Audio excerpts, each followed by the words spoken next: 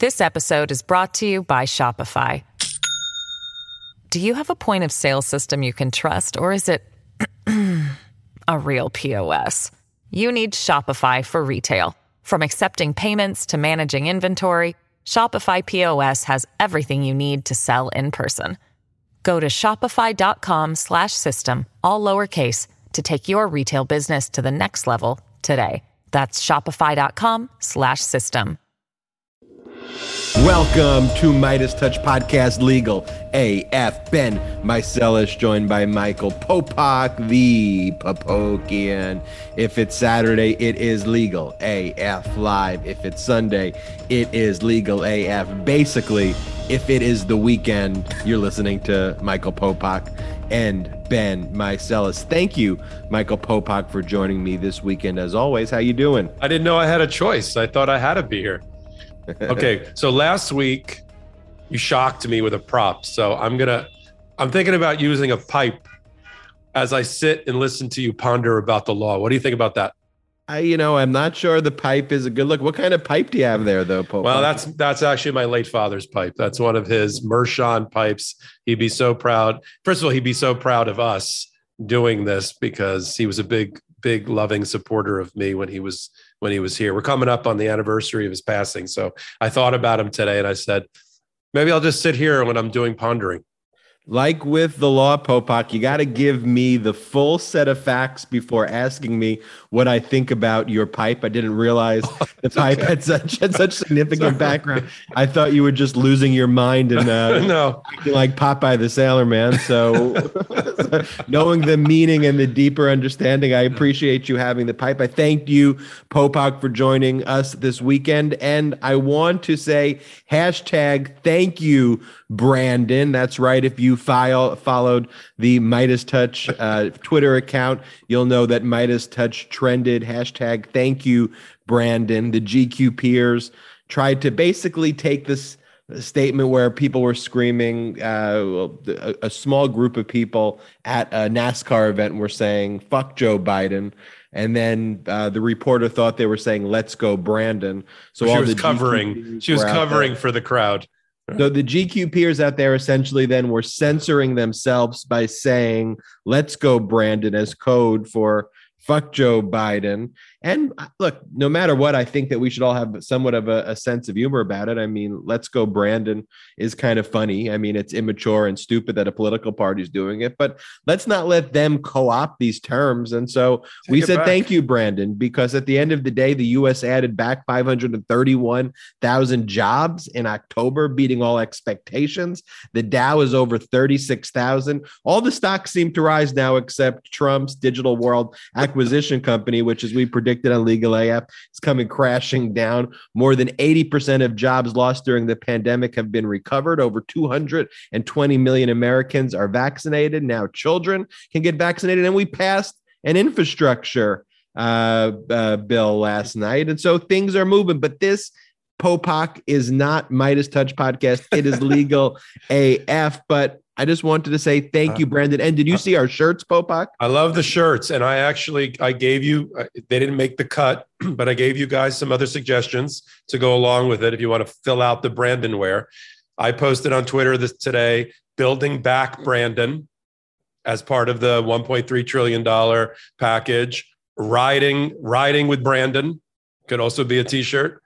I'm fully into Brandon. They can do whatever they want. Brandon won. Whatever they want to say. The fact that a sitting U.S. Senator, Ted Cruz, thinks it's appropriate to go tell the president to go fuck himself, it just shows you how puerile and immature that party is. But I think it's fun to watch you guys hoist them on their own petard and sell fun T-shirts and reclaim what is Brandon. So go to the Midas Touch merch store. Just go to MidasTouch.com. You'll be able to find the merch store if you want to get your Thank You, Brandon shirt. And as you talk about the GQP being so puerile, so immature when it comes to how they are politically, it's really a common trend that we see here on Legal AF in how they go about treating the law. Truthfully, we've talked about difficult legal decisions. We've talked about how there's this encroachment of fascism into our constitutional norms. But the one thing that's held has still been the court system, the Constitution. That's what's kept this country going, and we need to fight for it every day. But those puerile and immature arguments have not yet, and I say not yet, because it could happen, been able to pierce through kind of this final veil, which is into our kind of constitution, which hasn't happened yet. But let's get into the law Popak. And let's start off by just talking about a quick update. Another Popakian prediction come true. We talked about the Cuomo criminal complaint filed by the sheriff up in Albany. We talked in the past podcast about how there was a number of procedural oddities with this, and it seemed to be politically motivated by the sheriff. I mean, look, you had prosecutors who were actually pursuing an investigation. I think we all think there needs to be a legitimate investigation taking place, but the fact that nobody knew about this filing as the filing happened, everybody was surprised that this happened. The prosecutors were surprised. We predicted, Popak, on the last podcast that this prosecutor is not going to be happy, and there's an update here you want to talk about. Yeah, absolutely. It's almost uncanny what you and I were able to predict. We said it's a bad day when the prosecutor doesn't know that the sheriff has filed a legal document in the courthouse to try to get somebody arrested and arraigned. And it's a surprise to the victim, the person who's reported the incident. And so that went from bad to really bad to worse, because now David Soares, who's the Albany County District Attorney, has come out in a late night press conference yesterday and basically said that the document that was filed by the sheriff was improper, probably procedurally defective, because it missed two major components. One, it didn't have a sworn affidavit under penalty of perjury by the alleged victim, in this case, Brittany Camiso. It paraphrased testimony that she had given to the Attorney General, Tish James, during her investigation, but didn't include an affidavit. And New York requires that what we call recipient witnesses with knowledge actually swear out affidavits. So that's missing.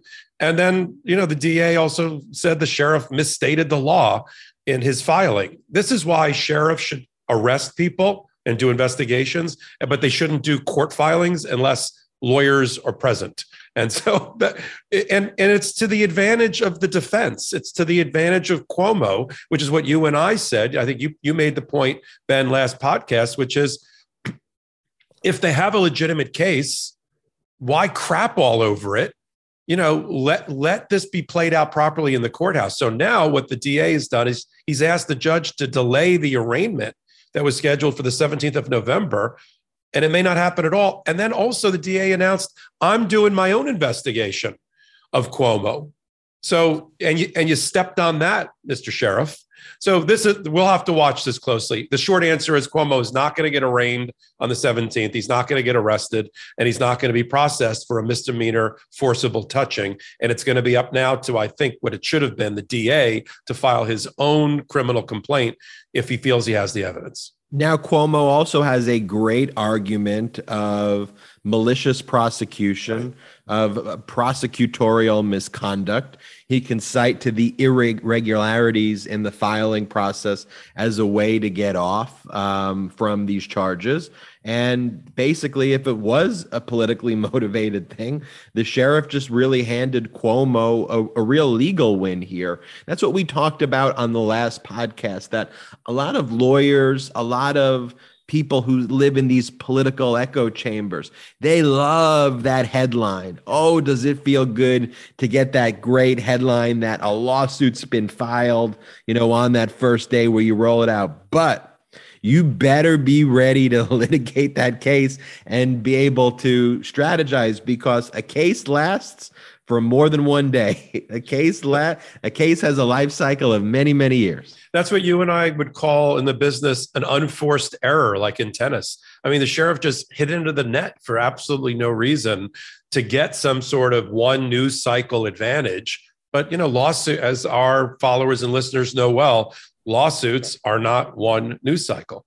From unforced errors to forced stupidity from the GQP. We go to January 6th sentencing. This is just an absurd and ridiculous headline, though, from Huffington Post by referring to this Jenna Ryan, who was sentenced as a January 6th influencer. Now, I don't know if does she refer to herself as a January 6th influencer, which is just the most absurd concept and tells you what trash the GQP is, that you could be an influencer for taking selfies of yourself on January 6th. But you'll recall Jenna Ryan is the Trump-loving real estate broker. Following January 6th, she called it one of the best days of her life. She posted all of these photos of herself next to the Capitol building with windows that were smashed through. She's wearing, she's wearing red, white, and blue Trump and she was using it. She was using it to sell real estate. Look what I'm doing today in the Capitol. Guess what I could do for you to sell your house? I mean, that's actually what she did. She said that she was also, quote, going to war was language that she used as she was taping herself. Prosecutors said that Ryan has been promoting her personal brand while doing this.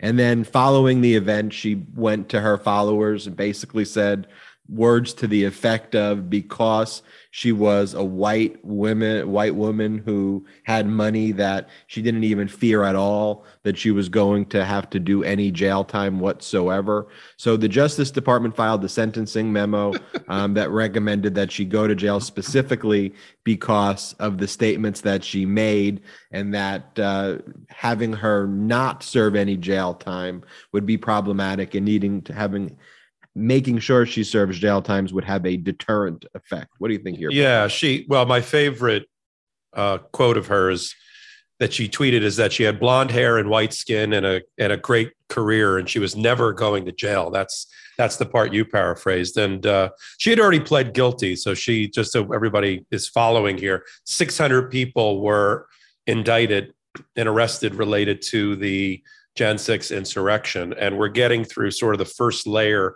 of people that pled guilty. Some trials have been scheduled.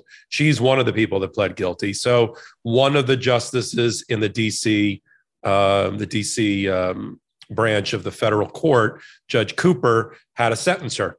So you have, in sentencing, I think we've talked about this a little bit in the past, you have the prosecutors making a recommendation, usually with reference to the federal sentencing guidelines, and a probation report that's prepared that weighs the conduct against the sentencing guidelines and comes up with a recommended sentence. And then the feds can either depart from that, they can go higher, they can go lower, depending upon aggravating circumstances or otherwise, or cooperation credit, that type of thing. And then they stand in the courthouse on sentencing day and they say to the judge, this person should get 6 months. And then, of course, the defense takes the same factors and analysis and argues for home confinement, or they should wear a bracelet and they should go free today. And then it's up to the judge to actually do the sentencing. So here, the federal prosecutors asked for 60 days in prison, $500 restitution. I think that's for the broken window that she was involved with, and a $1,000 fine. And that's what the judge went with. I think the other side was arguing that she should be let go and be given a slap on the wrist. So she's going to jail. She had a comment after she got sentenced, which is, my haters can pop champagne now. I'm going to jail. She'll probably find a way to make money off of this. And to that extent, Popok, let me tell you what a trash person this Jenna Ryan is. On November 4th, she tweeted out, I'm just going to make a blanket statement to all the people that are calling me and texting me. You win. I'm going to prison, so you don't need to contact me anymore. Pop champagne and then rejoice, but just leave me alone. Thank you. Then she tweets shortly thereafter, I'm not going to prison for the things that I said or standing in front of the broken window. It's for walking in the Capitol for 2 minutes, and what the judge says is to serve a deterrence to others, since I have a high profile, which I got after the fact thanks to the mainstream media's smear campaign. She tweets the next day on November 5th. Please note, Payment getaways such as Stripe and PayPal have shut me down, so I am unable to fundraise to cover my legal expenses. I will be seeking alternatives for fundraising. That's to your point, Popok, as you smoke the pipe, pipe smoking Popok, about her grifting off of this situation. And then a few hours later, she tweets, I will be on Newsmax tonight at 7 p.m. Eastern hour. Tune in. And then she basically has no level of accountability whatsoever. 60 days for her is absurd. She should go to jail for at least 5 years. Let's flip the script for a second, Popok. Could you imagine if there was a rally to support refugees outside of the Capitol building? Okay. And then during this rally to support refugees, in solidarity with refugees, a group of Hispanic men and women or Black men and women said, you know what, we've had enough of this government oppression and the way you're persecuting refugees. We are going to storm in the Capitol, and we want the lawmakers to hear from us. So they push through, they smash, and they hit all of the Capitol police officers. They kill a Capitol police officer. They injure 4. They smash through. We're talking about a group of Hispanic men and women, Black men and women. They run into the Senate chambers. They throw the paper everywhere, and they say, we're not leaving until we get justice. Popok, would it be an understatement to say every single one of them would get life in prison? Every single one of them would get life in prison. Full stop. I'll give you 2 observations. One, if the Trump administration and its attorney general was in charge, the answer to that question is yes. However, if what you just described happened, if it were Black men and women and brown men and women storming the Capitol, Trump would have made sure, now you pointed this out before, Trump would have made sure that the National Guard was present at that moment, and we would have had people shot and killed like Kent State and other times in our dark times in our history. There would have been water cannons used. There would have been firepower used. We would have had mass death on the steps of the Capitol, except it was white, blonde, privileged people flying with private jets and others. Right. And here she's flying in a private jet. She's projecting this influencer lifestyle. And now she's out there basically begging for money to support her legal expenses. Are you kidding me? You're right, Popok. If it was the Trump administration that was in power when the example I just gave, you're right. They would have killed all of the protesters. If it was a Democratic administration, it would have been life in prison. But that's what would have happened. And so to see 60 days, while I'm glad she's going to prison, you just look at her tweets. She's mocking the legal system in those tweets. Well, let me outline one more sentencing this week, and then I want to ask you what you think is going on with the Garland set of prosecutors here. So Matthew Mazzocco was sentenced this week as well. The federal prosecutors asked for home confinement because I think you and I talked about this 2 or 3 podcasts ago. You get to go participate in an insurrection against your government, enter the Capitol, and you get sent home with a participation T-shirt. And that can't be the messaging. You and I both said the day that happened and the next day when we did the podcast that they should be sent to the equivalent of Leavenworth Penitentiary, every one of them, to be breaking big rocks into little rocks for the rest of their natural born life. This set of prosecutors aren't doing that, much to the chagrin of some of the judges. So Tanya Chutkan, I call her Hang 'em High Chutkan with praise, who we're going to talk about during a later segment tonight on the Jan 6th and the executive privilege application, happened to be a judge this week for Matthew Mazzocco. Prosecutors ask for home confinement.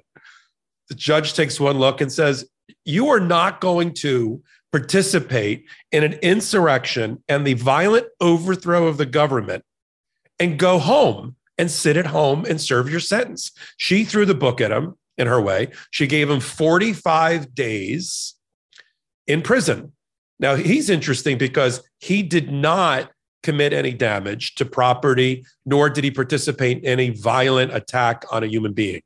He went into the Capitol, was there for a short amount of time, took a lot of photos like he was on some sort of tourist binge, and then left. But Chutkan sent him to jail for 45 days, and the other judge, Cooper, sent Jenna, or Jen, whatever her name is, for 60 days. So what do you think's happening here with this level of participant and the sentencing that they're being given? I don't think they have enough resources, and I think they are trying to focus. They have a lot to focus on.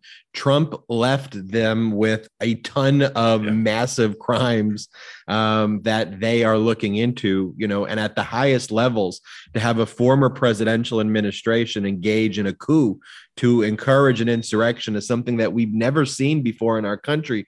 So I think, tasked with these issues of over resources, over what are we going to do with someone like this influencer lady who's out there, sprouting her mouth on Twitter, or this random loan officer from Texas.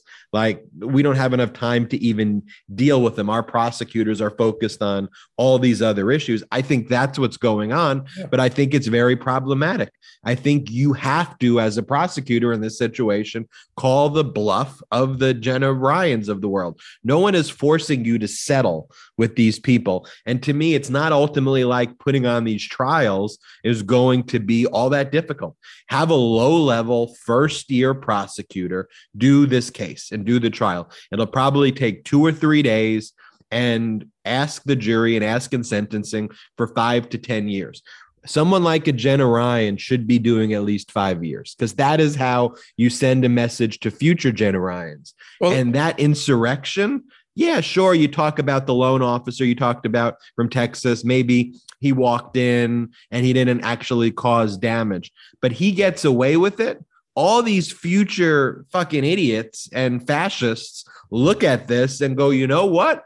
Maybe next time I could push it this further. I could push it this further. It's like the kid who just goes one step further and further and further while they don't get punished. And before you know it, they've basically stolen mom and dad's car and driven it out to whatever. But that is the issue. What do you think's going on? Well, I agree with you. And let me give you an example. I think that the resources that the federal government has devoted to prosecuting the parents that bribed their children's way into universities and colleges under the Varsity Blues investigation, which led to Felicity Huffman serving time in jail, and William H. Macy, her husband.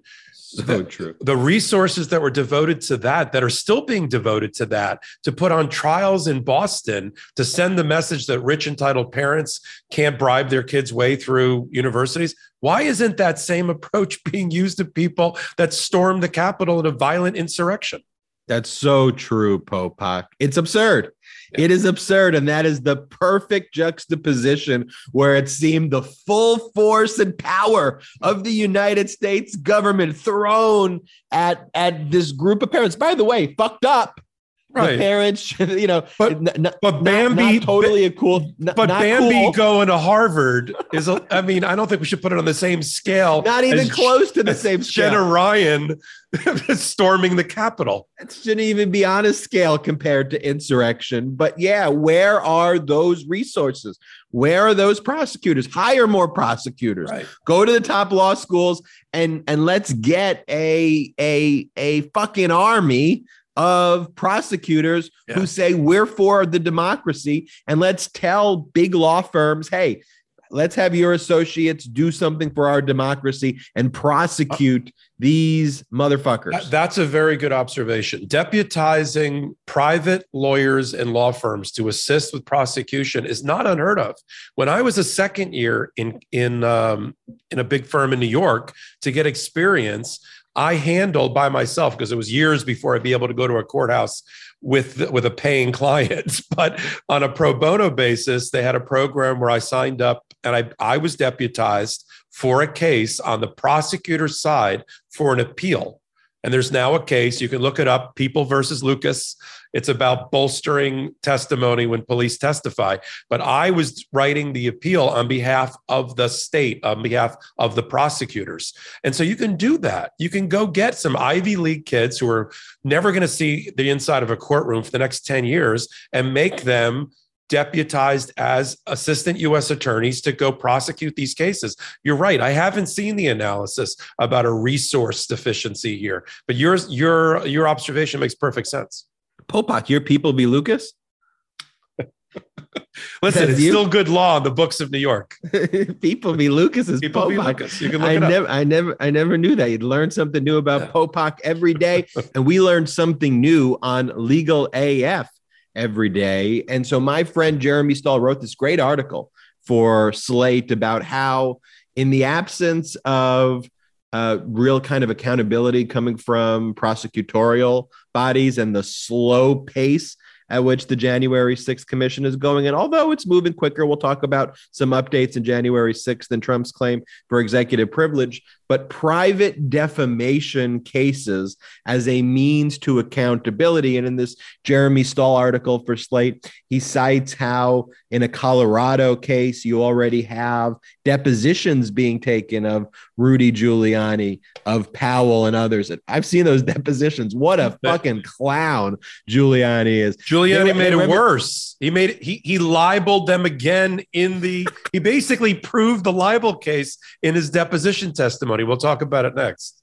They asked Giuliani a question about, like, he goes, why would I have to do my research? And he goes, I was given the report. I had to act quickly. And so I just said it.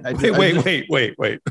That's all true. Here's what he said in his deposition under oath in that was it Smartmatic or was it Dominion? Smartmatic, right?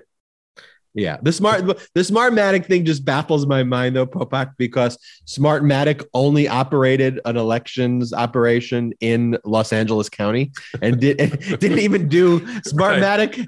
It's like with these GQ peers, and I want you to say what happened in the deposition in a second. But they latch on what they're actually good at is like a word like Dominion and Smartmatic. It has this like flat Earth. CRT, like it's a phrase that just fucking hypnotizes their fucking morons who go, oh, Smartmatic was about, but Smartmatic only did a small amount of voting facilities in LA County. They weren't even in it. But anyways, what happened with Giuliani? So Giuliani testifies under oath in the deposition. And this is what he said. He said 12 to 13 wasn't sure how many executives from Dominion and Smartmatic went to Venezuela to meet with President Maduro in order to demonstrate for Maduro how, when Chavez was the president, they were able to vote alter and change the election. And this was the basis, which is totally untrue, which is totally defamatory, which never happened. And so this rises the level of not just defamatory information. This is actual malice because you knew or should have known at the time that you made that statement, and now in the deposition making the statement, that it had no support in the truth, which is defamation per se, and will get them hundreds of millions of dollars of an award. Ultimately, who's going to pay it? Who knows? But they're going to win. And what I like about the strategy here that is outlined in Slate, but that has been obvious to you and I for the last 20 episodes, is that they're not just putting all their eggs, the plaintiffs aren't putting all their eggs in one basket either. Smartmatic filed their original lawsuit, we talked about it a long time ago, in February of this year, February of 2021, against, in the New York one, against Fox News and Giuliani and DeBartolo and Pirro and all the Lou Dobbs and all of that. That's still pending in New York State Supreme Trial Court level since February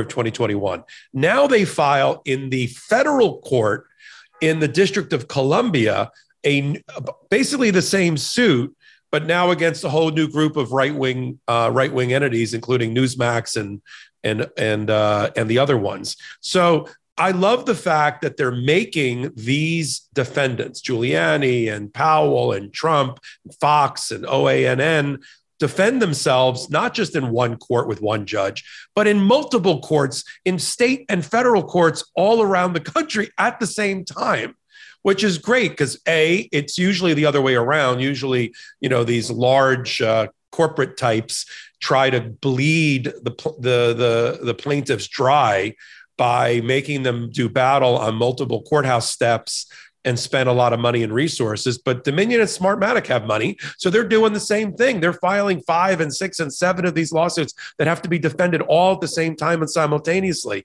which is, I'm sure, fatiguing and draining and will ultimately lead to victory in terms of their strategy. What do you think about that? It's an incredible strategy. It's like the legal version of Kill Bill.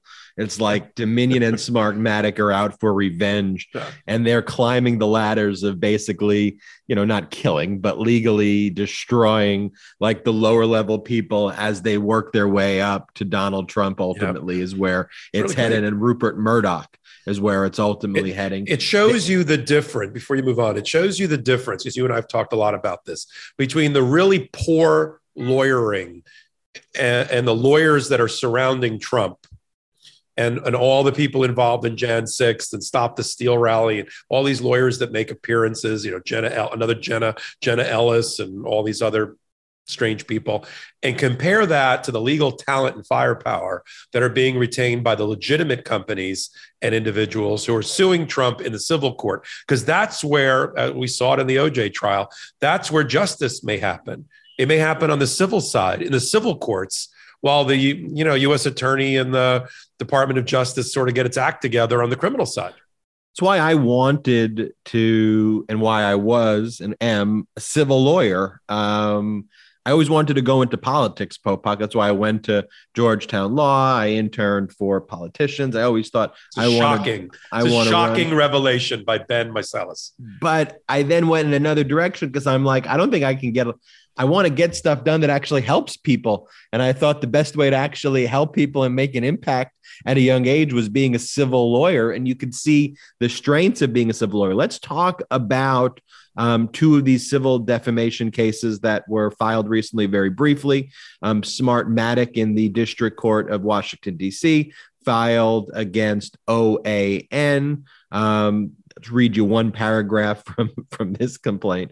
Smartmatic provided election technology and services to Los Angeles County during the 2020 U.S. election. Its technology and software were used nowhere else in the country, and yet OAN published report after report naming Smartmatic as one of the voting machine companies that had conspired to steal the election by switching votes from former President Trump to current President Biden. In LA. It was all a lie, and OAN knew it. And then it starts off by saying this: the first time it happened, it could be a mistake. The second, third, fourth, and 50th times it happened were intentional choices. OAN had every opportunity to do the right thing after the 2020 election for president and vice president of the United States. It could have reported the truth. Instead, it chose to do wrong every single time. It reported a lie, and it talked about the financial motivations, the lawsuit does, that OAN wanted to juice its ratings in competing with Fox News and other. It was like a race to the bottom of who could be more defamatory towards these companies. So that was that case. Well, and then, before you move on, and the heart of that complaint, again, based on a complaint that Smartmatic is currently prosecuting in the civil side in New York State Supreme against Fox and Company, is the just to remind everybody, there was a joint coordinating committee on election infrastructure with 6 or 7 different federal agencies, including cybersecurity and things related to elections, who on a November 12th, 2020 report definitively established that there was no voter fraud at all, systemic or otherwise, that would have changed the election on the voting day that Biden beat Trump. End of story. And that's the heart of every one of these defamation cases, that in the face of that factual analysis and report these news entities and news media outlets, in order to gin their ratings, lied with actual malice against the Smartmatics of the world.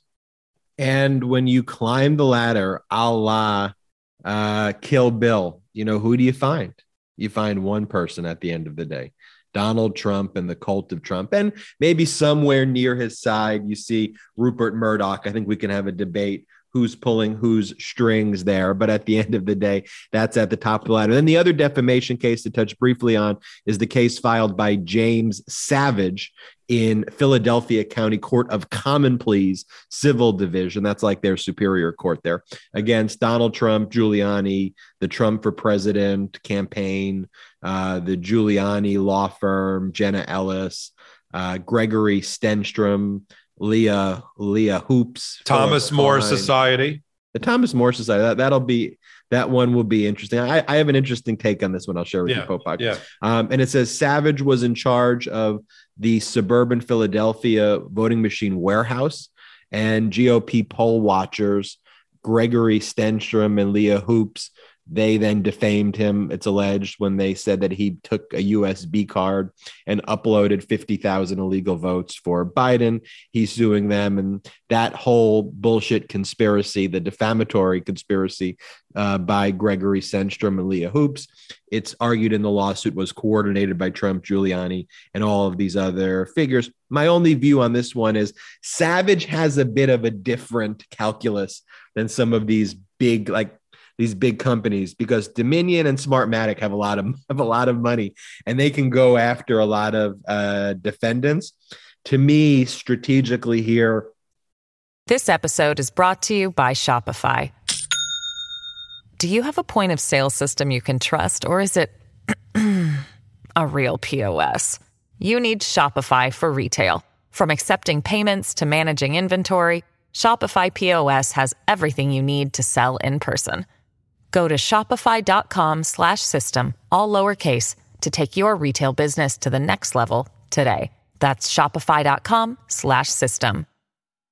Savage going after all of these entities as an individual who likely doesn't have the same resources. I don't know what his arrangement is with the law firm, but then you bring in a Thomas More Society, which is going to, also defend themselves very vigorously, which is a law firm, and have unlimited resources. And suing a law firm has some different implications. The law firm is likely going to claim a bunch of legal advice styles, civil immunities. We won't get into all of those here, but they have some defenses of being a law firm.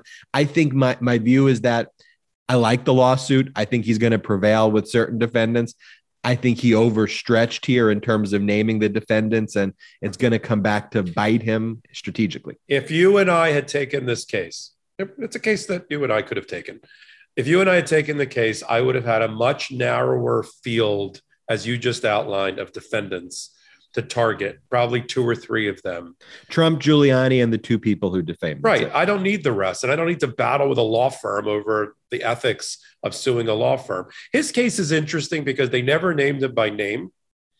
But he was basically the John Doe who the media later figured out and outed him as the John Doe who they were claiming had downloaded 50,000 votes in favor of Biden, as if that's what was required in order for Biden to win suburban Philadelphia, which I think went 75% and has historically for years in favor of the Democrat. But putting that aside for a minute, he claims intentional infliction of emotional distress. He claims, other physical and mental and emotional harms. He said he had 2 or 3 heart attacks related to it.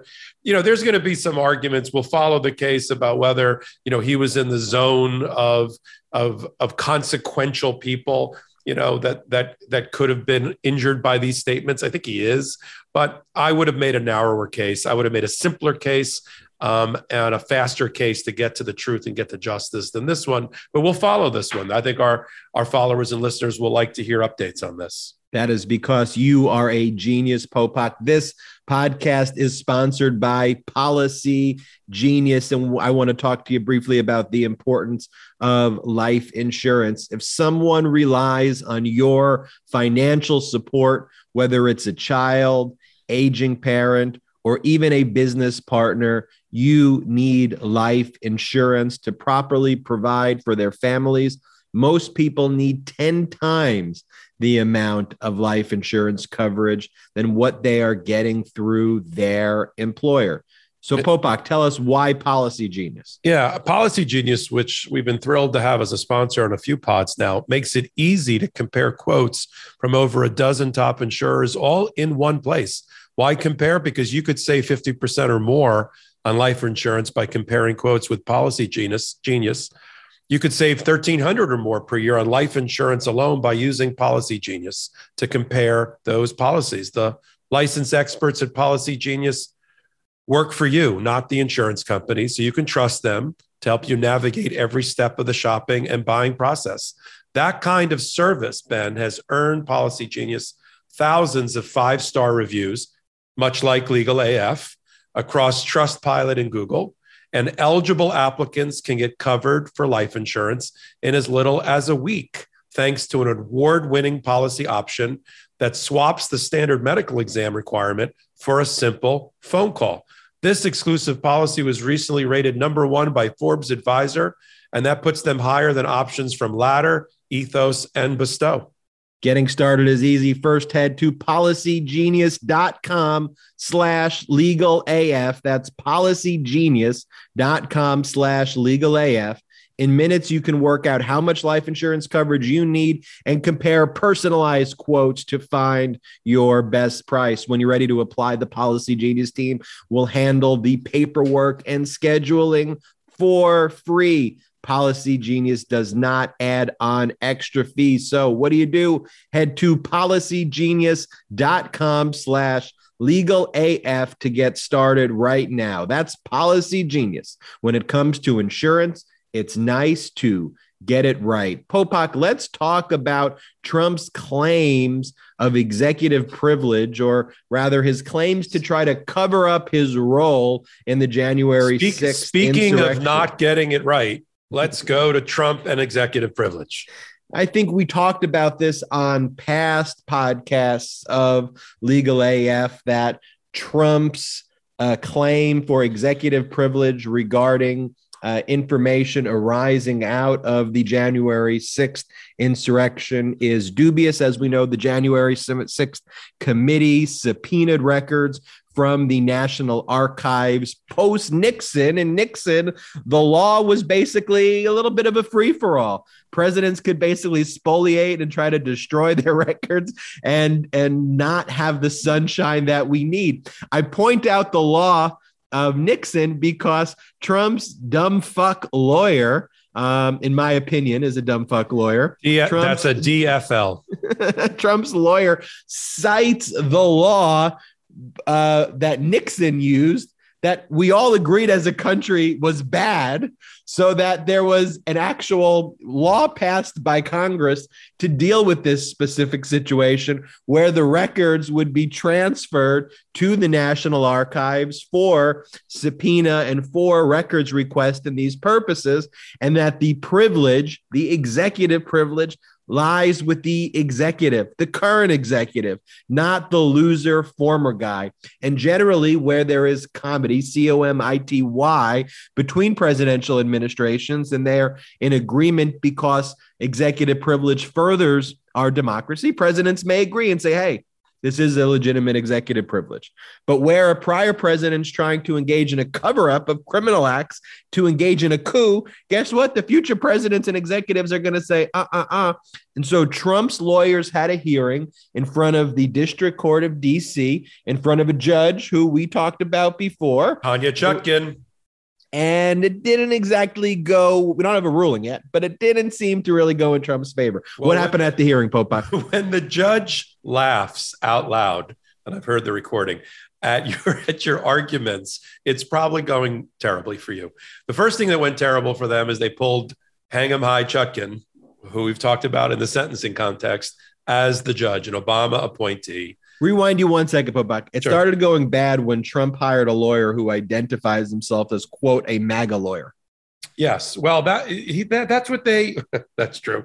That's true. They have a lawyer who, this is all that's left to Trump to hire. It's not like legitimate lawyers like you and I are going to join him any longer. So yes, he had one of these MAGA lawyers who's done all sorts of nutty things and argued about conspiracy theories and stealing the election as the lawyer. So that lawyer gets up there, and the battle that he thought he was going to be having with the judge was about Nixon versus General Services Administration, a 1974 case on the books of the Supreme Court, in which Nixon, as you mentioned or touched on, was trying to keep certain recordings. We all know now that Nixon had 24/7 audio recordings going on in the White House, in the Oval Office, and he was trying to keep batches of those things, which are national records, should have been in the archives, from being disclosed and used against him in any way, and tried to exert executive privilege.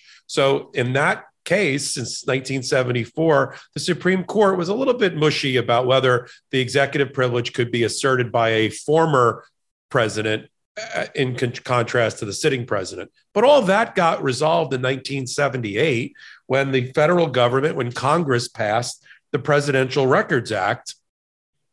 So Chutkan sort of cut the lawyer off at the pass and said, well, why are you arguing the Nixon precedent when Congress changed that law in 1978, and now everything has to go to the National Archives? And it's quite clear in that new act that Congress passed that it's the sitting president that holds the executive privilege and can make the decision whether to waive it or not, and not the former president. Why are you talking about the former president having a right to waive or not waive or assert the privilege? And you know what? The lawyer for Trump just kind of, he's already kamikaze anyway. So he just sort of doubles down on it and says, well, that may be true, but this president that's sitting there today is the incumbent president. He can't be trusted with exercising the privilege. I don't know why that would be possible. And you have to rely on the guy that was involved in the coup instead for deciding whether the record should be covered or not. And then led to the chuckle moment. The chuckle moment was when the lawyer actually said with a straight face that Trump had been cleared by the FBI and Homeland Security of any improper conduct on Jan 6th. And the judge said, where is that? What's your support for that statement? And then the lawyer said there was an article on Reuters that quoted the FBI, and the judge said, stop. Your basis for saying that President Trump was cleared of any wrongdoing is an article by a news media outlet, and this would be the left-wing media, by the way, Reuters, quoting some FBI report or agent. That's your support? And so she laughed out loud at the guy. And I'm sure he lost, if he had any credibility or a shred of it when he walked into the courtroom, sort of went out the window. She's going to rule quickly. Here's the Popok Masaliasian prediction. She's going to rule the next week that the National Archives can turn over the records on November 14th or so, whenever the date was exactly, to the Jan 6 Commission. And if he doesn't like it, he's going to have to try to take an emergency appeal to the Supreme Court. Absolutely. And two observations here. One observation, I always love it when that GQP MAGA echo chamber has to bring those absurd conspiracies and arguments into a forum of actual thinkers where thinkers can challenge their ideas.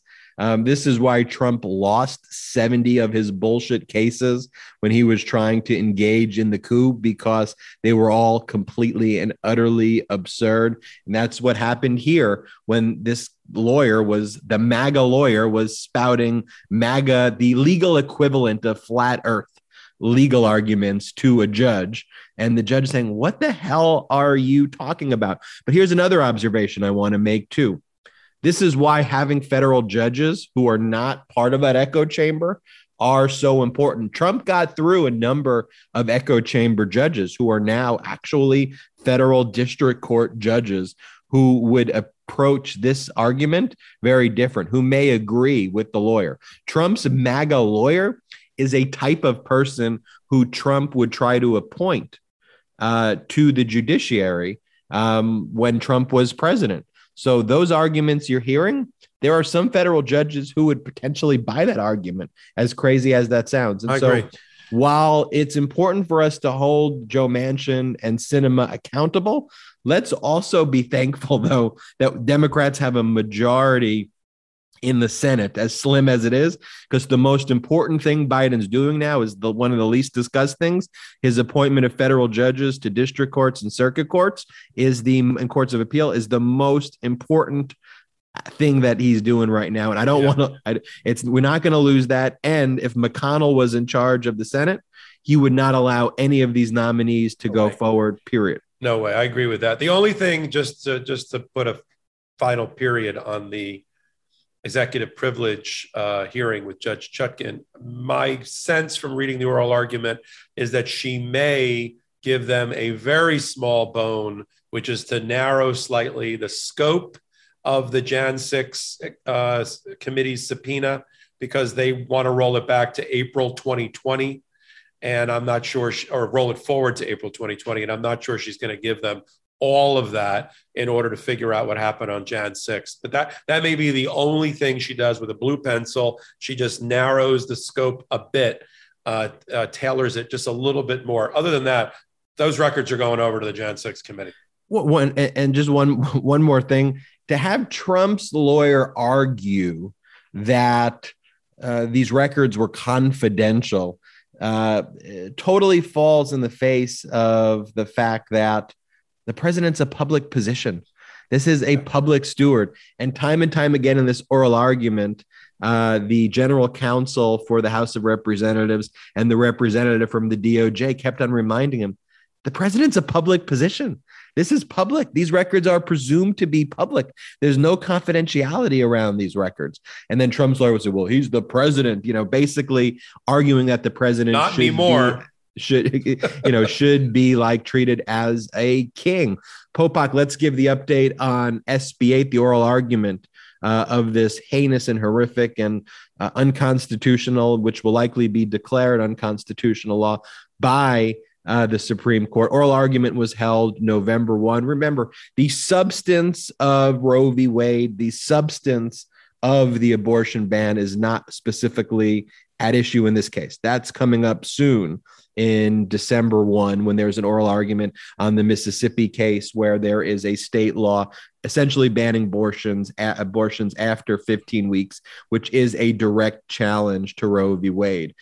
This law addresses this case, an oral argument on November 1, addresses the federal government's power to enjoin or stop a state law, in this case, the Texas law, which basically deputizes private individuals to take out bounties on people who aid and assist in the process of getting an abortion.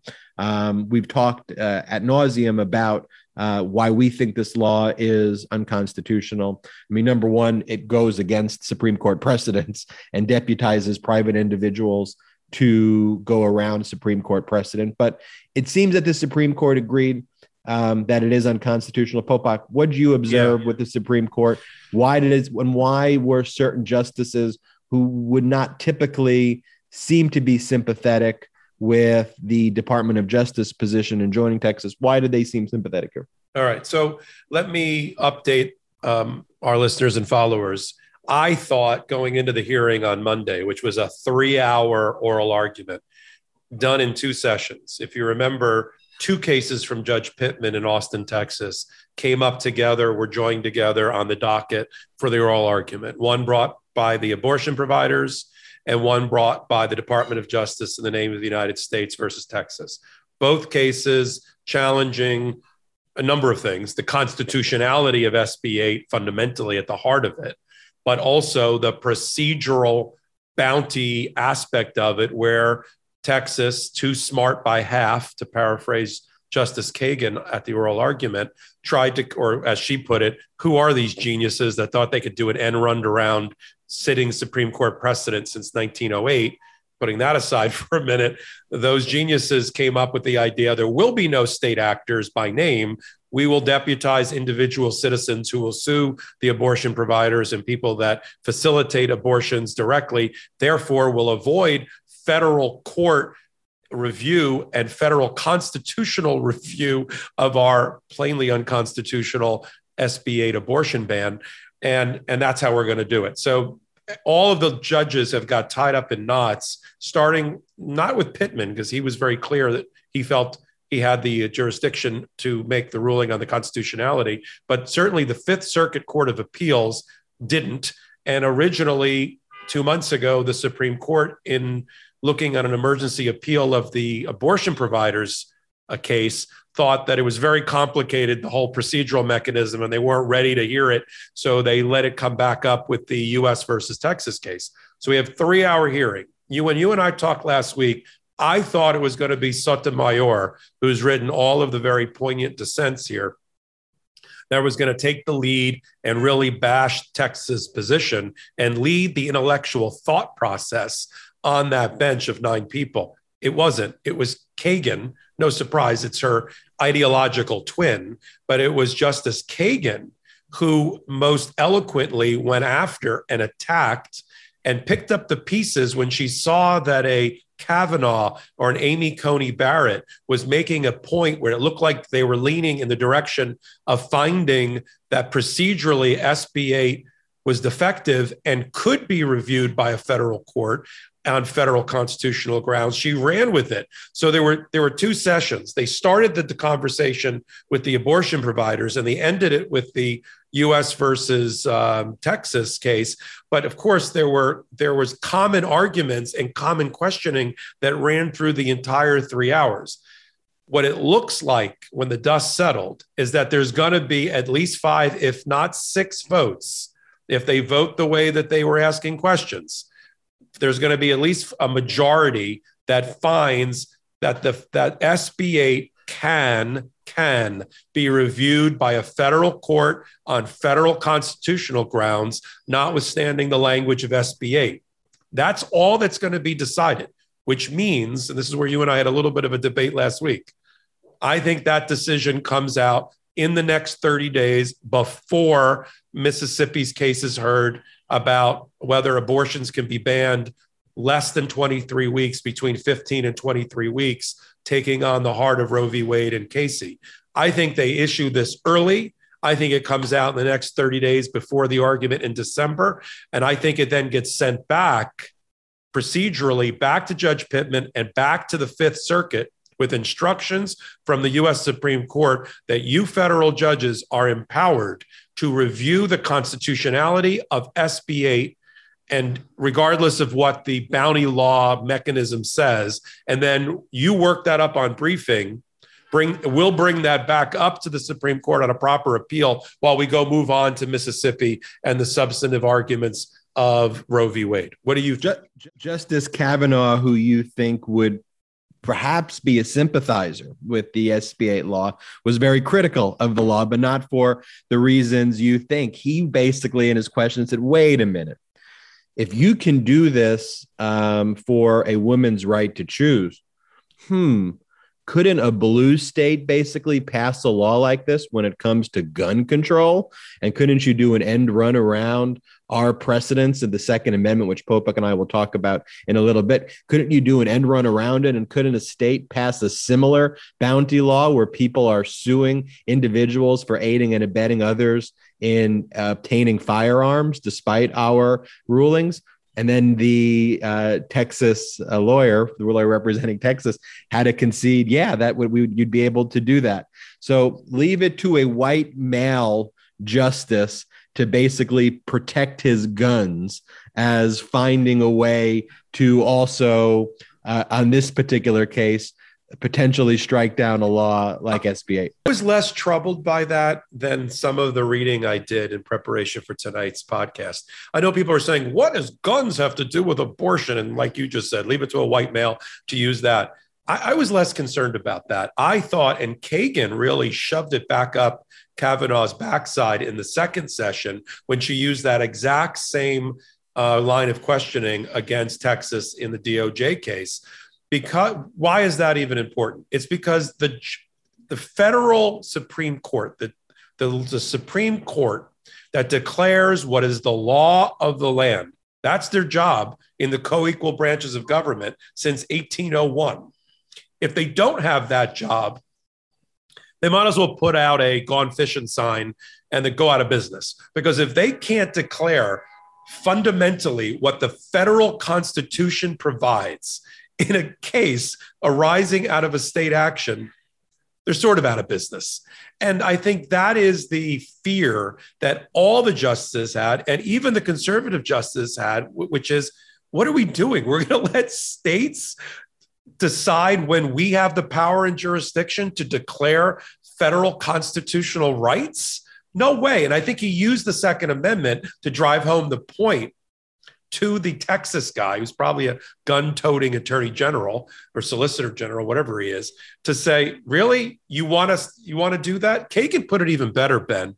Kagan said she called them unpreferred constitutional rights, meaning there are certain states where they are constitutional rights, and they are what they say they are. They're the rights that are embodied and guaranteed by the U.S. Constitution. But some states may prefer some rights over others, like you can choose.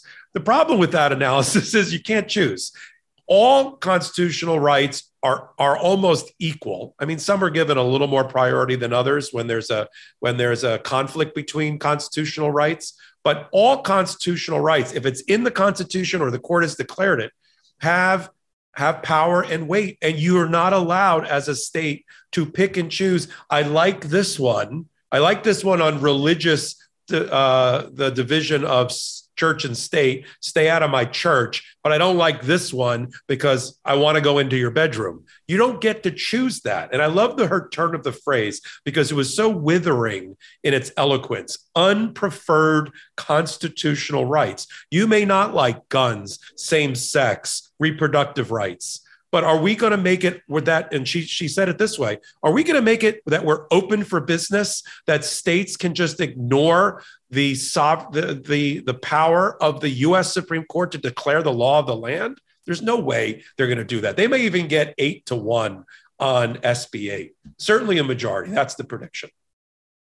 I get a little nervous, though, Popok, about where we are headed, though, on December 1 in the Mississippi case, because a lot of the right-wing justices who did not favor SB 8 here, though, made a number of comments to that basically said, well, why do we, come on, Texas, like, why do we really even care about this SB 8? Like, you know what we're about to do in December. I mean, they didn't say it like that, but right. They might as well have said it like that. And I think there was one statement that was even made, and I forget which justice made it, but a right-wing justice basically saying, do you think that the reductions in abortions are really being caused by SB 8 or the fact that people know what's coming in the future? It was Alito. It was Alito.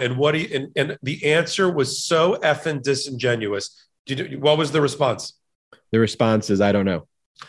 Okay. So Kagan ran with that in the second session and said, we have the chilling effect of SB 8 writ large in the last 2 months because abortions have dropped by 80%. And this asshole actually stood in front of the well of the U.S. Supreme Court and said, no, I don't know why abortions are down. I don't in Texas. It could be the fact that Alito was goading him to imply that it was also because people know that abortions may be banned in the future. I agree with that. And so that was a whole very not so you encouraging. Wait, let me ask you. So you think that they're just arranging the deck chairs on the Titanic, that none of this really matters come December, if they can get 5 votes, Roe v. Wade as we know it is out the window. Is that your view? Yeah. And I don't think you'll see anything in an opinion that says Roe v. Wade is no longer the law of the land. they're going to act like Roe v. Wade still exists, but they're going to gut it so much and give such deference to states to pass laws like the one we see in Mississippi, in my view. Despite the fact that 80% of the population believes abortion should be legalized.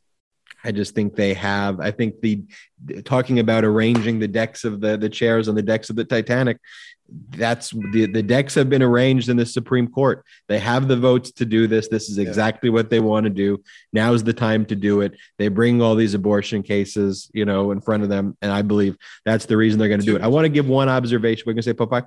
Good. I was going to do a quickie on SB8 before we leave it. Do the quickie, and I'll make an observation of what one of my Canadian friends told me. One thing that annoyed me and others, and one thing that I thought again was Kagan's brilliance. Kagan's comment, which I think will survive in the ultimate opinion, if she's in the majority and she's asked to write it, I wouldn't be surprised if Kagan ends up writing it. But she said, because they were talking about these very esoteric concepts of a case from 1908 called Ex parte Young, which has to do with whether a state actor can be enjoined from violating the federal constitution in a federal court. It's a whole doctrine about not separation of power, but comedy and federalism and all of that. And she said, what geniuses came up with SB8 that thought they could do away with over 100 years of precedent? Great line. But the thing that really annoyed me and others is how little respect Gorsuch and others showed for the Solicitor General, who's a female Solicitor General, Elizabeth Prelongar. There's a whole thing that came out earlier this year about Sotomayor saying that the rules have changed with Roberts because it was empirically true that female justices were being cut off from asking questions by their male colleagues more than male colleagues were being cut off in their questioning. And it happened over and over and over again. And when they took that evidence to Roberts, he changed the rules to make sure that all justices, and especially the female justices, are not cut off when they're doing their questioning at the Supreme Court. So discrimination even happens within the U.S. Supreme Court, but they showed no respect to the female Solicitor General in her arguments. Absolutely. And just an incredible person, Elizabeth Preliger. If you look at her backstory and her history, I mean, she is 39, 40 years old, and representing the United States in front of the Supreme Court at the highest level. I mean, just an incredibly accomplished person. And it was really unfortunate to see that. And a lot of commentators said the same thing, how annoyed they were as well about that. Popok. Switching gears for a second, Popok, updates in criminal investigations into the Trump Organization and into Rudy Giuliani. First, let's start with the Manhattan DA convening a new special grand jury, the other grand jury into the Trump investigation. I guess they served 6-month terms, and so the other one expired. And so a new grand jury is being impaneled that will serve another term. Is taking quite a long time. Just to remind our listeners, this is the investigation into the Trump Organization's various tax-related schemes, payments to employees that were improper. And this is one of the reasons that their CFO is currently being criminally prosecuted for basically taking a ton of money without reporting it to the IRS. But generally, the broader claims into the Trump Organization are really avoiding paying taxes at the end of the day and engaging in a number of tax fraud related schemes. That's the investigation. Yeah. Why is it taking so long? Well, yeah. People know I'm very honest. Patient Popok. I don't blow smoke I don't blow smoke or sunshine. I have been. Well, you blowing smoke all episode today. No, I'm inhaling. It's because I've been on the defense side in criminal cases, and I know that it can take years. I mean, I've been involved when in my prior life with 2-year, 3-year investigations by multiple regulatory authorities and prosecutorial agencies over conduct to get to the bottom of it. So the fact that in the first 6 months of the special general grand jury, that's Cy Vance, the outgoing Manhattan district attorney, he's replaced in January because he didn't run for office. His term was over. Alvin Bragg, the first Black Manhattan district attorney, takes over in January. And there's this little period, this interstitial period between the end of Cy Vance and the beginning of Alvin Bragg that the first grand jury would have expired. So to help out his successor, Cy Vance went and got authority to impanel a second special grand jury that'll run 3 days a week for the next 6 months, that he'll use from now till January, and Alvin Bragg and his people will use from January forward. The first special prosecutor's grand jury led to the indictment of the Trump Organization and Weisselberg, the CFO for the Trump Organization, related to basically income tax fraud on benefits given to and from the Trump Organization that were not properly taxed.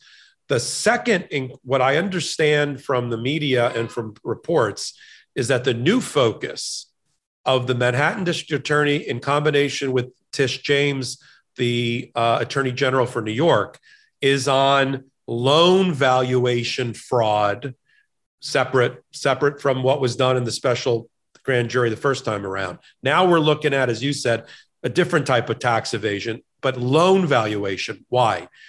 Because as Michael Cohen had testified, our fellow podcaster, is that when Trump wanted to borrow money and needed to show a balance sheet of a lot of assets, he would inflate the price or the value of his golf courses, hotels, single-family home developments, buildings, licensing agreements. They would be up. Why? Because the loan to value ratio, you got to have a lot of money, especially if you're a personal guarantor, which he was a lot. He wouldn't be now. He would never be given a loan on his own name. But so he pumps it up. But then when he wants to recover or lower his taxes, he lowers the value. It's like a balloon.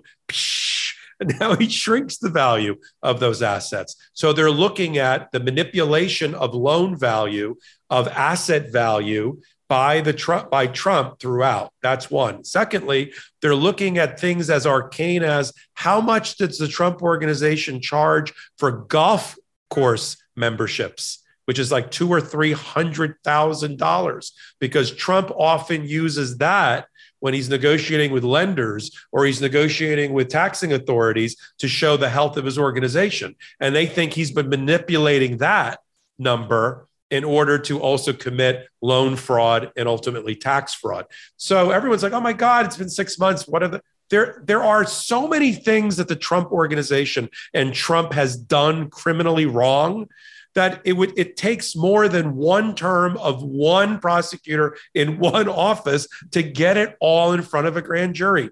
Patience. There'll be more indictments.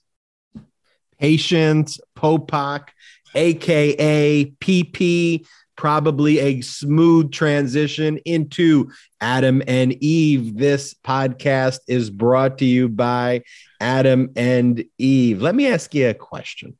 Are you getting enough? I bet you love more, right, Popak? More is better. Well, adamandeve.com wants to give you more with 50% off just about any item, plus free shipping on your entire order. I got more for you. So what do you have to do to get your 50% off one item and free shipping? It's not hard. Just go to adamandeve.com and select any one item. Go to Adam and Eve. They've got for her, they got for him, they got for couples, for them. They've got lingerie, Popak. Wait, don't stop on that. Okay, I'm glad they have lingerie for Popak. But listen, I'm gonna give one last personal observation because I like this sponsor. In my life, I have been in brick and mortar versions of what Adam and Eve provides on their website. It can be fun. It can also be like embarrassing, like when somebody says price check and they hold up the item you're interested in. You don't have to do that with Adam and Eve. You can shop from the privacy of your own home and get that same experience. Just go to adamandeve.com, select any one item. Again, it could be an adventurous new toy or anything you desire. Just enter offer code LEGALAF at checkout and you'll get 50% off almost any item. Go to adamandeve.com today, select one item, and get 50% off, including free shipping when you enter offer code LEGALAF. That's legal, LEGALAF, legal AF at adamandeve.com. Go to adamandeve.com. That's a good code for adamandeve.com. And the other plug, no pun intended, that I want to make here is for Popok and Ben. We've got a number of we've got a number of people who reached out and we're asking, hey, do you handle these types of cases?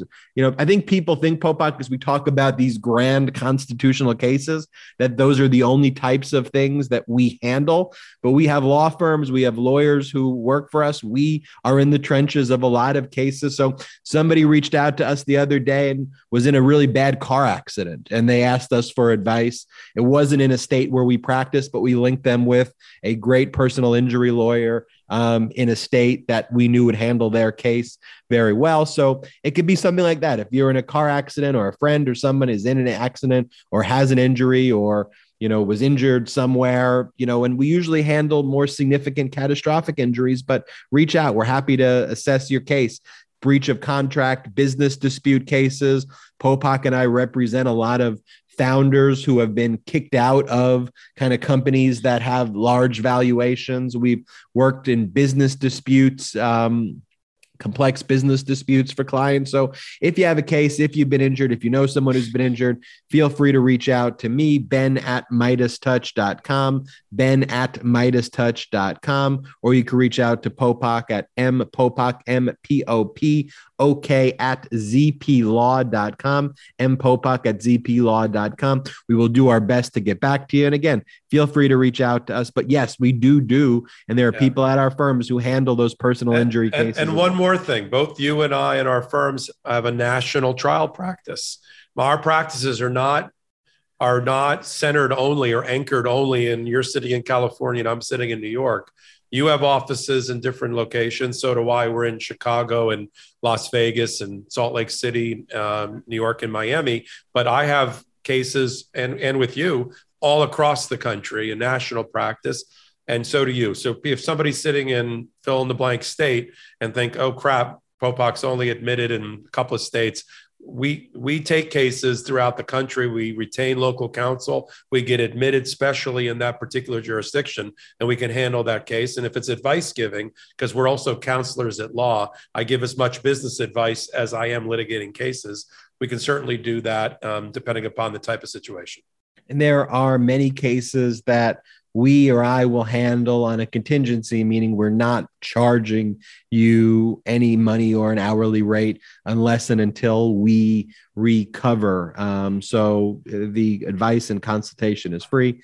And if we recover money, then, you know, there's a percentage, but otherwise there's no like hourly fee for a lot of those cases. So anyway, moving on, Popok to the... You want to do Giuliani? Yeah.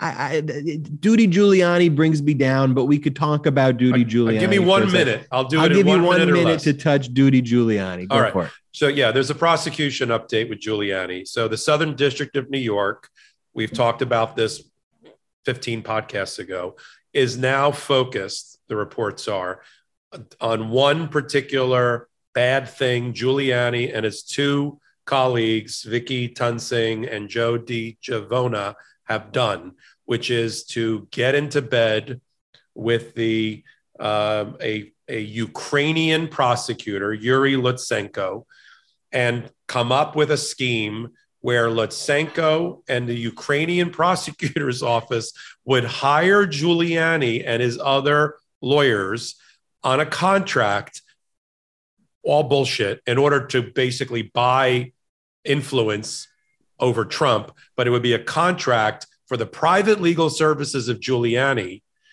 hundreds of thousands of dollars to do who knows what. And in return, the Ukrainian prosecutors would announce a investigation of Hunter Biden and his involvement with Burisma, which is an energy company sitting in the Ukraine. So so this is what the Southern District now is focused on. And this is, and whether Giuliani did not properly record himself or announce that he was a foreign actor, a foreign agent working for a foreign government, which is a crime, as would be for the other two people. So this, again, the noose is tightening here around Giuliani, focused on his involvement with Hunter Biden, Burisma, the Ukrainian prosecutors, and getting paid and put money in lining his pockets with cash in order to peddle influence over Trump. Let's talk about this Second Amendment case that went before the Supreme Court this week. The case is New York State Rifle and Pistol Association versus Bruin. It involves a law that was passed in New York regulating concealed handguns. And in this particular law, it requires an individual who is having a concealed handgun to show, quote, proper cause. And the Supreme Court focused on this standard that existed in New York of this extra showing of proper cause.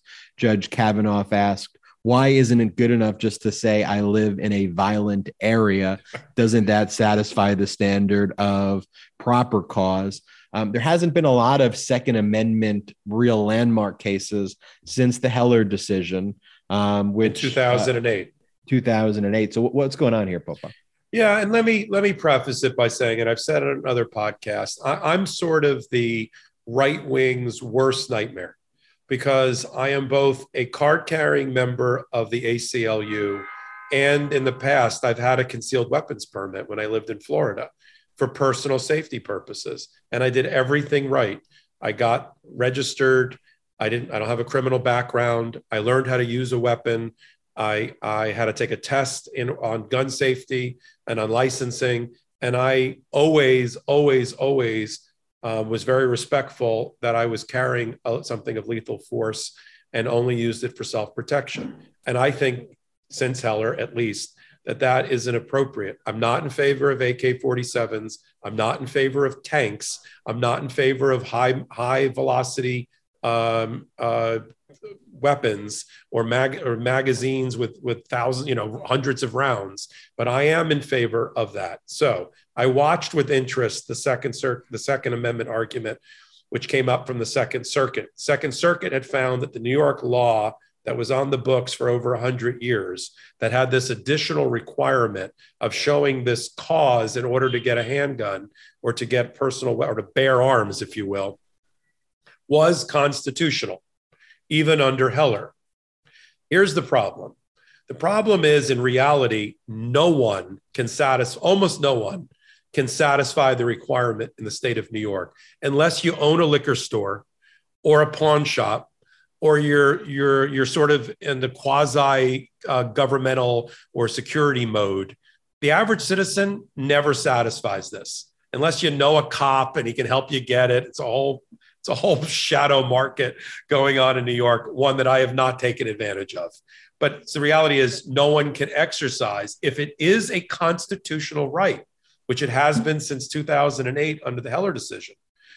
Then the question is, does New York's additional requirement, which results in almost no one being able to exercise the right, constitutional? And the writing is on the wall. This is going to go down here's the prediction, 6-3 at least, that the New York law as written is going to be found to be unconstitutional, allowing for, with regulation, with permitting, with licensing, with restrictions, not to be able to bring it into schools or stadiums, but there's going to be concealed carry as a constitutional right following this argument. What do you think? I agree with you. That's going to be the outcome. And, I haven't read it yet, but let me send you something that my buddy from Canada sent me just about their right wing versus our right wing here in the United States. He texts me, he goes, quote, our supposed crazy right wing Prime Minister Stephen Harper came down hard on parliamentarians who made anti-abortion comments. He maintained all gun control. And aside from a brief, stupid hesitation on Syrian refugee admissions, was very pro multiculturalism. And so just looking north, the idea of common sense gun control, not worshiping firearms, common sense protections on a woman and childbearing person's right to choose. You sometimes forget just how strange our country is sometimes on these laws, and this it is a strange standard that had to be satisfied here, because it is kind of a subjective standard of like what constitutes, like how do you meet the standard? Who's ruling on the standard? Is it a right or is it not a right? That's the fundamental. And to your point, and you've raised this a lot, it's been a thread that you've pulled through here in all of our legal AFs. You've got of course, all of the right wing on the Supreme Court who are all federal, who worship at the altar of the Federalist Society and claim to be textualists, like Coney Barrett and Kavanaugh and Gorsuch now, and Alito and the rest of them are all like, we need to go look at what the founding fathers would have thought about brandishing a handgun or a weapon in the public. They love the text of the Constitution and what was in the framers' mind when it suits them. But of course, when it doesn't suit them, they say, well, we shouldn't really be hamstrung by that. Let's just make new law. Yeah, and we've read what the actual Second Amendment says. And I'll just read it one more time for everybody listening. This is what the Second Amendment actually says.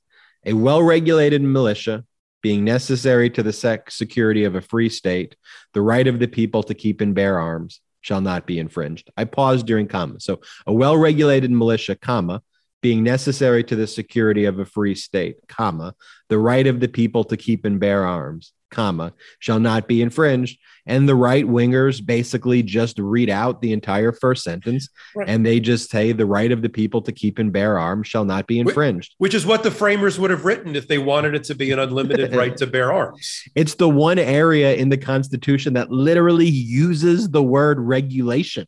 Right. It says a well-regulated militia. Even if you wanted to read out the word militia, it talks about regulation in it. So clearly what the founders would envision, I don't have to divine this. Clearly, when you're talking about militarized weapons or AR-15s or whatever, that is something that would be well-regulated. And why do we have that? Why is that now the law of the land in 2008? One, just to remind people, elections have consequences. One vote. It was a 5-4 decision on the Heller case that established an individual right to keep and bear arms. And now everything flows from that forward. One vote. And we're never going to reverse it anytime soon, because now the Supreme Court has gotten even more right wing with a 6-3 majority. So we have to win the next election, win the election after that, win the election after that, keep replacing Supreme Court justices with more moderate, more statespeople like Supreme Court justices. So this is going to be on the books for the next, in the current form, for the next 20 to 30 years until we get the chance, unless the commission comes out and somehow we pack the court with, 5 more or 6 more Supreme Court justices. Touch briefly on this. A federal lawsuit accused the NRA of violating campaign finance laws by using shell companies to illegally funnel up to $35 million to Republican candidates over the past 10 years, including Donald Trump, Senator Hawley from Missouri, and others. This was filed by the Campaign Legal Center, filed the lawsuit last Tuesday in Washington on behalf of Giffords, a gun control nonprofit founded by former Democratic U.S. Representative Gabby Giffords, and it accuses the NRA of practices dating to 2014, quote, to evade campaign finance regulations. It's a big number, $35 million worth of federal campaign evasion. I think it's more than that, too. Yeah. I think that's what they were able to trace and identify. but the NRA has been able to basically get a lot of outside money. And I think it's been reported foreign outside money as well, funneled through the NRA as this quote unquote nonprofit. Again, Letitia James in New York challenged that nonprofit status. We talked on Legal AF about the efforts that were done by the NRA in past episodes to try to declare bankruptcy in Texas. And it was all, and tried to, Letitia James says this is not a nonprofit. But in any event, I just want to touch briefly on that lawsuit. Yeah. The NRA is in a world of trouble. And it seems that maybe the NRA's front is rifles and guns, but in reality, that's the front, but it's a funnel that was pouring millions and millions of dollars into the coffers of Republicans through means that were not legal. We will follow up with that more. We get one more in, Ben. You get this next one in. We'll set a record for Legal AF and the amount of stories that we cover. Go. We have Rittenhouse and we have DOJ suing Texas for voting on the for their SB1 law that Texas did to basically prevent voter turnout. You want to start with Rittenhouse? Yeah, let's do Rittenhouse. Go. Pocock. All right, Rittenhouse. Rittenhouse is easy. Their jury selection. One of the jurors was dismissed for a racist joke, and a terrible racist joke that he told to a bailiff. I don't think you should be able to say racist joke. I should probably correct myself. He was dismissed for being a fucking racist. Let's just say that. Right.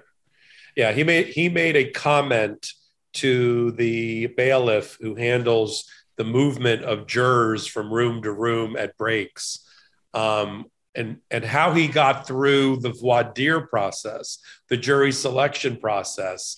That's because you don't ask a question like, have you ever told a story whose punchline was racist? Maybe I might add that to my new voir dire, because this guy got through. It was only 2 days of jury selection. This judge does a very fast jury selection, and there's only so many questions you can ask and so much information as lawyers that you can find. And then you have a limited number of strikes, just to bring the listeners up to our jury selection process. The selection process you and I go through takes a long time. I get 5 or 6 strikes. The other side gets 5 or 6 strikes. You got a panel of 200.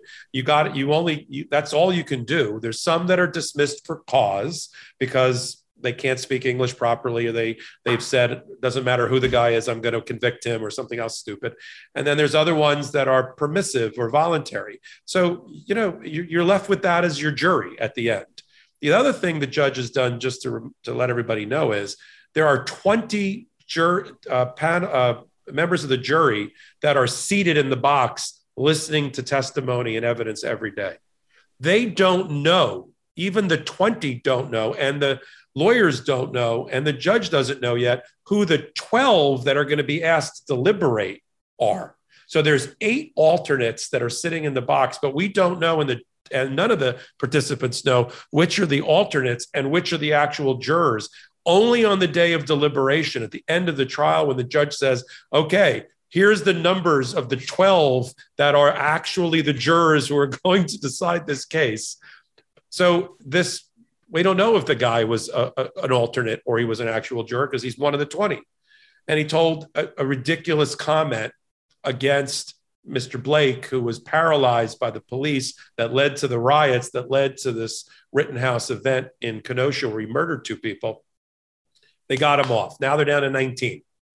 And, that's the 7 are spares, if you will, to make sure that there's always 12, because you're going to lose 1 or 2 during the course of a long trial anyway, for this reason or for other reasons. So the judge is trying to maintain, so it's not a waste of time on the trial, that you always have your 12. That's what's happened here. Opening statements happened. We'll keep a close eye on it. The biggest development was the juror, and there's already been 2 witnesses that have gone forward for the prosecution. Some of it has been good for the prosecution. Some of it has not been so great for the prosecution. We'll follow it more closely and give an update next week. what you always have to be focused on these cases during jury selection, especially very high profile cases, is what's called a stealth juror, right? A juror who doesn't answer the questions in voir dire truthfully, and who's either going on because they have a mission to convict, a mission to exonerate, but they are there or be famous, a mission to write a book and be famous. Or exactly. So one of those three, or there could be a variety of other reasons, but you as a lawyer have to sometimes find, not just is the person answering my questions, with depending on how the answers are truthfully, but is this person really at the end of the day, is what they're saying what they truly believe, or do they actually have an ulterior motive, which is one of the aspects that makes jury selection even difficult.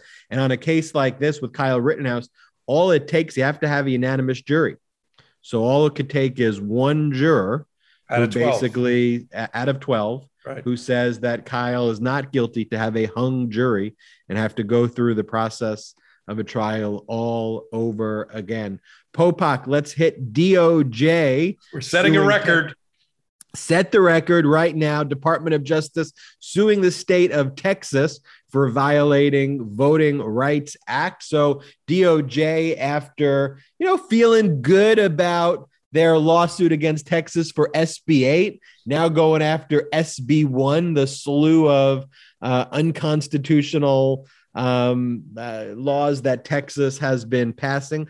SB 1 makes it more difficult for Texas voters to access the ballots for Republicans post 2020. Their view across all states is the way we can win elections is make it more difficult to vote. That's the analysis that they made. They may be wrong about that analysis, though, because what we saw in Virginia actually is that early access to voting actually favored Republicans. So it's possible. Well, it used to historically, early voting was the dominion of Republicans. Democrats got it in the COVID world, but historically, it had always been early votes didn't go 80% for the Democrats. It went for the Republicans. Well, Democrats got it in the COVID world because fuck Trump was telling people not to do it. He was telling his supporters, don't vote, and it's fraudulent when it's not fraudulent, and that actually would have favored his voters. So in this lawsuit, the DOJ argues SB 1 in Texas further and impermissibly restricts the core right to meaningful assistance in the voting booth, prohibiting assisters from answering voters' questions, responding to requests to clarify ballot translations, and confirming that voters with visual impairments have marked a ballot as intended will curtail fundamental voting rights without advancing any legitimate state interest. Quote, SB 1 will disenfranchise some eligible male voters based on paperwork errors or omissions immaterial to their qualifications to vote. Quote, conditioning the right to cast a mail ballot on a voter's ability to recall and recite the identification number provided on an application for voter registration months or years before will curtail fundamental voting rights without advancing any legitimate state interest. That's the standard, Popok. Is there legitimate state interests? Here. We talked about the balancing test that's applied in these cases by federal courts over what constitutes a legitimate state interest. And while you have these legal balancing tests where you apply various factors, as we know, depending on what judge you draw, they're going to apply factors that lead in favor of one perspective or the other. Usually, these voting legislation as such a hot button issue, I just think it's going to be a case that goes ultimately to the Supreme Court. You're going to have I don't like to call them conservative, but very right-wing Fifth Circuit Court of Appeals, who's likely going to allow the law to stand. That's where it's going to be headed. And then it becomes an issue ultimately if the Supreme Court decides to grant cert. Here's the good and the bad about this filing. The good is, to answer the question, what is Merrick Garland doing these days? Is he's continuing to have his Justice Department file suits in states to support, especially on the civil rights side. So our followers and listeners have to be satisfied, or should be satisfied, with the Justice Department, with Vanita Gupta, with the Civil Rights Division, of all the filings that they're doing. The entire Justice Department can't just be about prosecuting Trump. Okay, they got to do other things as well. So I like the filing, but here I want to manage expectations. The Voting Rights Act, as we know it, has been gutted since it was passed during the Johnson administration by the conservative right-wing Supreme Courts, including in a recent decision that went really against the Voting Rights Act and in favor of Arizona voter suppression laws by the current Supreme Court on a 6-3 basis, where they found just recently, just less than a year ago, that Arizona's what they call ballot harvesting provisions and Arizona's if you vote in the wrong precinct, it doesn't count aspects do not violate Clause 2 or Section 2 of the Voting Rights Act. That's the current composition of the U.S. Supreme Court. They bend over backwards to find that voting suppression provisions pass muster under the Voting Rights Act. So where we are flying into those headwinds with this case as to whether the specific restrictions against voter assistance in the polling area and other obstacles to mail-in voting are disproportionately discriminatory against people of race, color, or certain protected language participants. And so I'm glad he filed it, but I want everybody ready that there's a buzzsaw of the current Supreme Court that this case is going to fly into because as of yet, they haven't seen a voter suppression law that they haven't liked. Popok, great analysis there, and great analysis throughout this jam-packed edition of Legal AF. Popok, I see you checking your notes.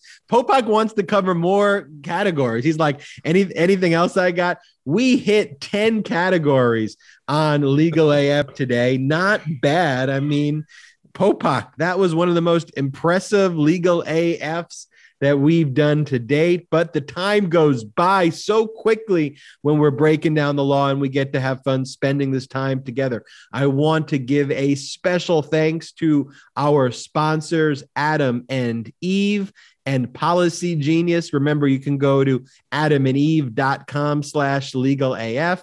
You can go to policygenius.com legalaf. Make sure to support our sponsors. It allows Popokian and Mycelician to spend this time with you each and every weekend. Again, feel free if you have a case. Yes, it can even be a personal injury case. Popok and I will take a look at it. You, your friend, a colleague, will take a look at it. Ben@MidasTouch.com is how you reach out to me. And Popok's email was mpopok@zplaw.com. Go to the Midas Touch merch store by going to MidasTouch.com. Click on the link that says merchandise. Go and get your Thank You Brandon shirt, it's going to sell out soon. So make sure you get your Thank You Brandon t-shirt. We have long sleeve shirts. We've got the hoodies. We've got mugs. I got all of my Thank You Brandon gear, and the Midas Touch merch store is great in general. I mean, it has some high quality stuff. It's all union made, all made in America, which was an incredibly important.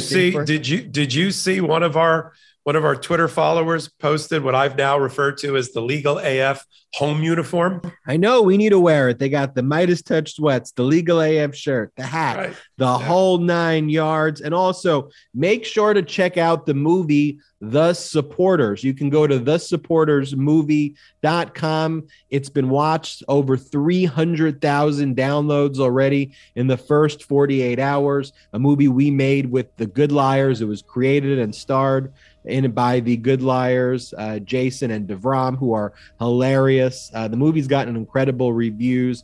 And feel free to support The Supporters by going to thesupportersmovie.com. You could chip in. We've made the movie available for free, but if you like it, feel free to contribute to the filmmakers so they can try to make back the costs of filming. And other than that, I just want to say thank you for tuning in to this edition of Legal AF. If it's Saturday, it is Legal AF. If it is Sunday, it is Legal AF Live. If it is the weekend, you are stuck with Ben Meiselas and Michael Popak. Popak, final words. I have none. In fact, we have to put an end to this because I just have to end my day here. Those are very profound last words. Quote, we need to put an end to this because I need to end my day. So Popokian, so philosophical. We'll leave it with that. Ben Meiselas, Michael Popak signing off. We'll see you next time. Shout out to the Midas Mighty.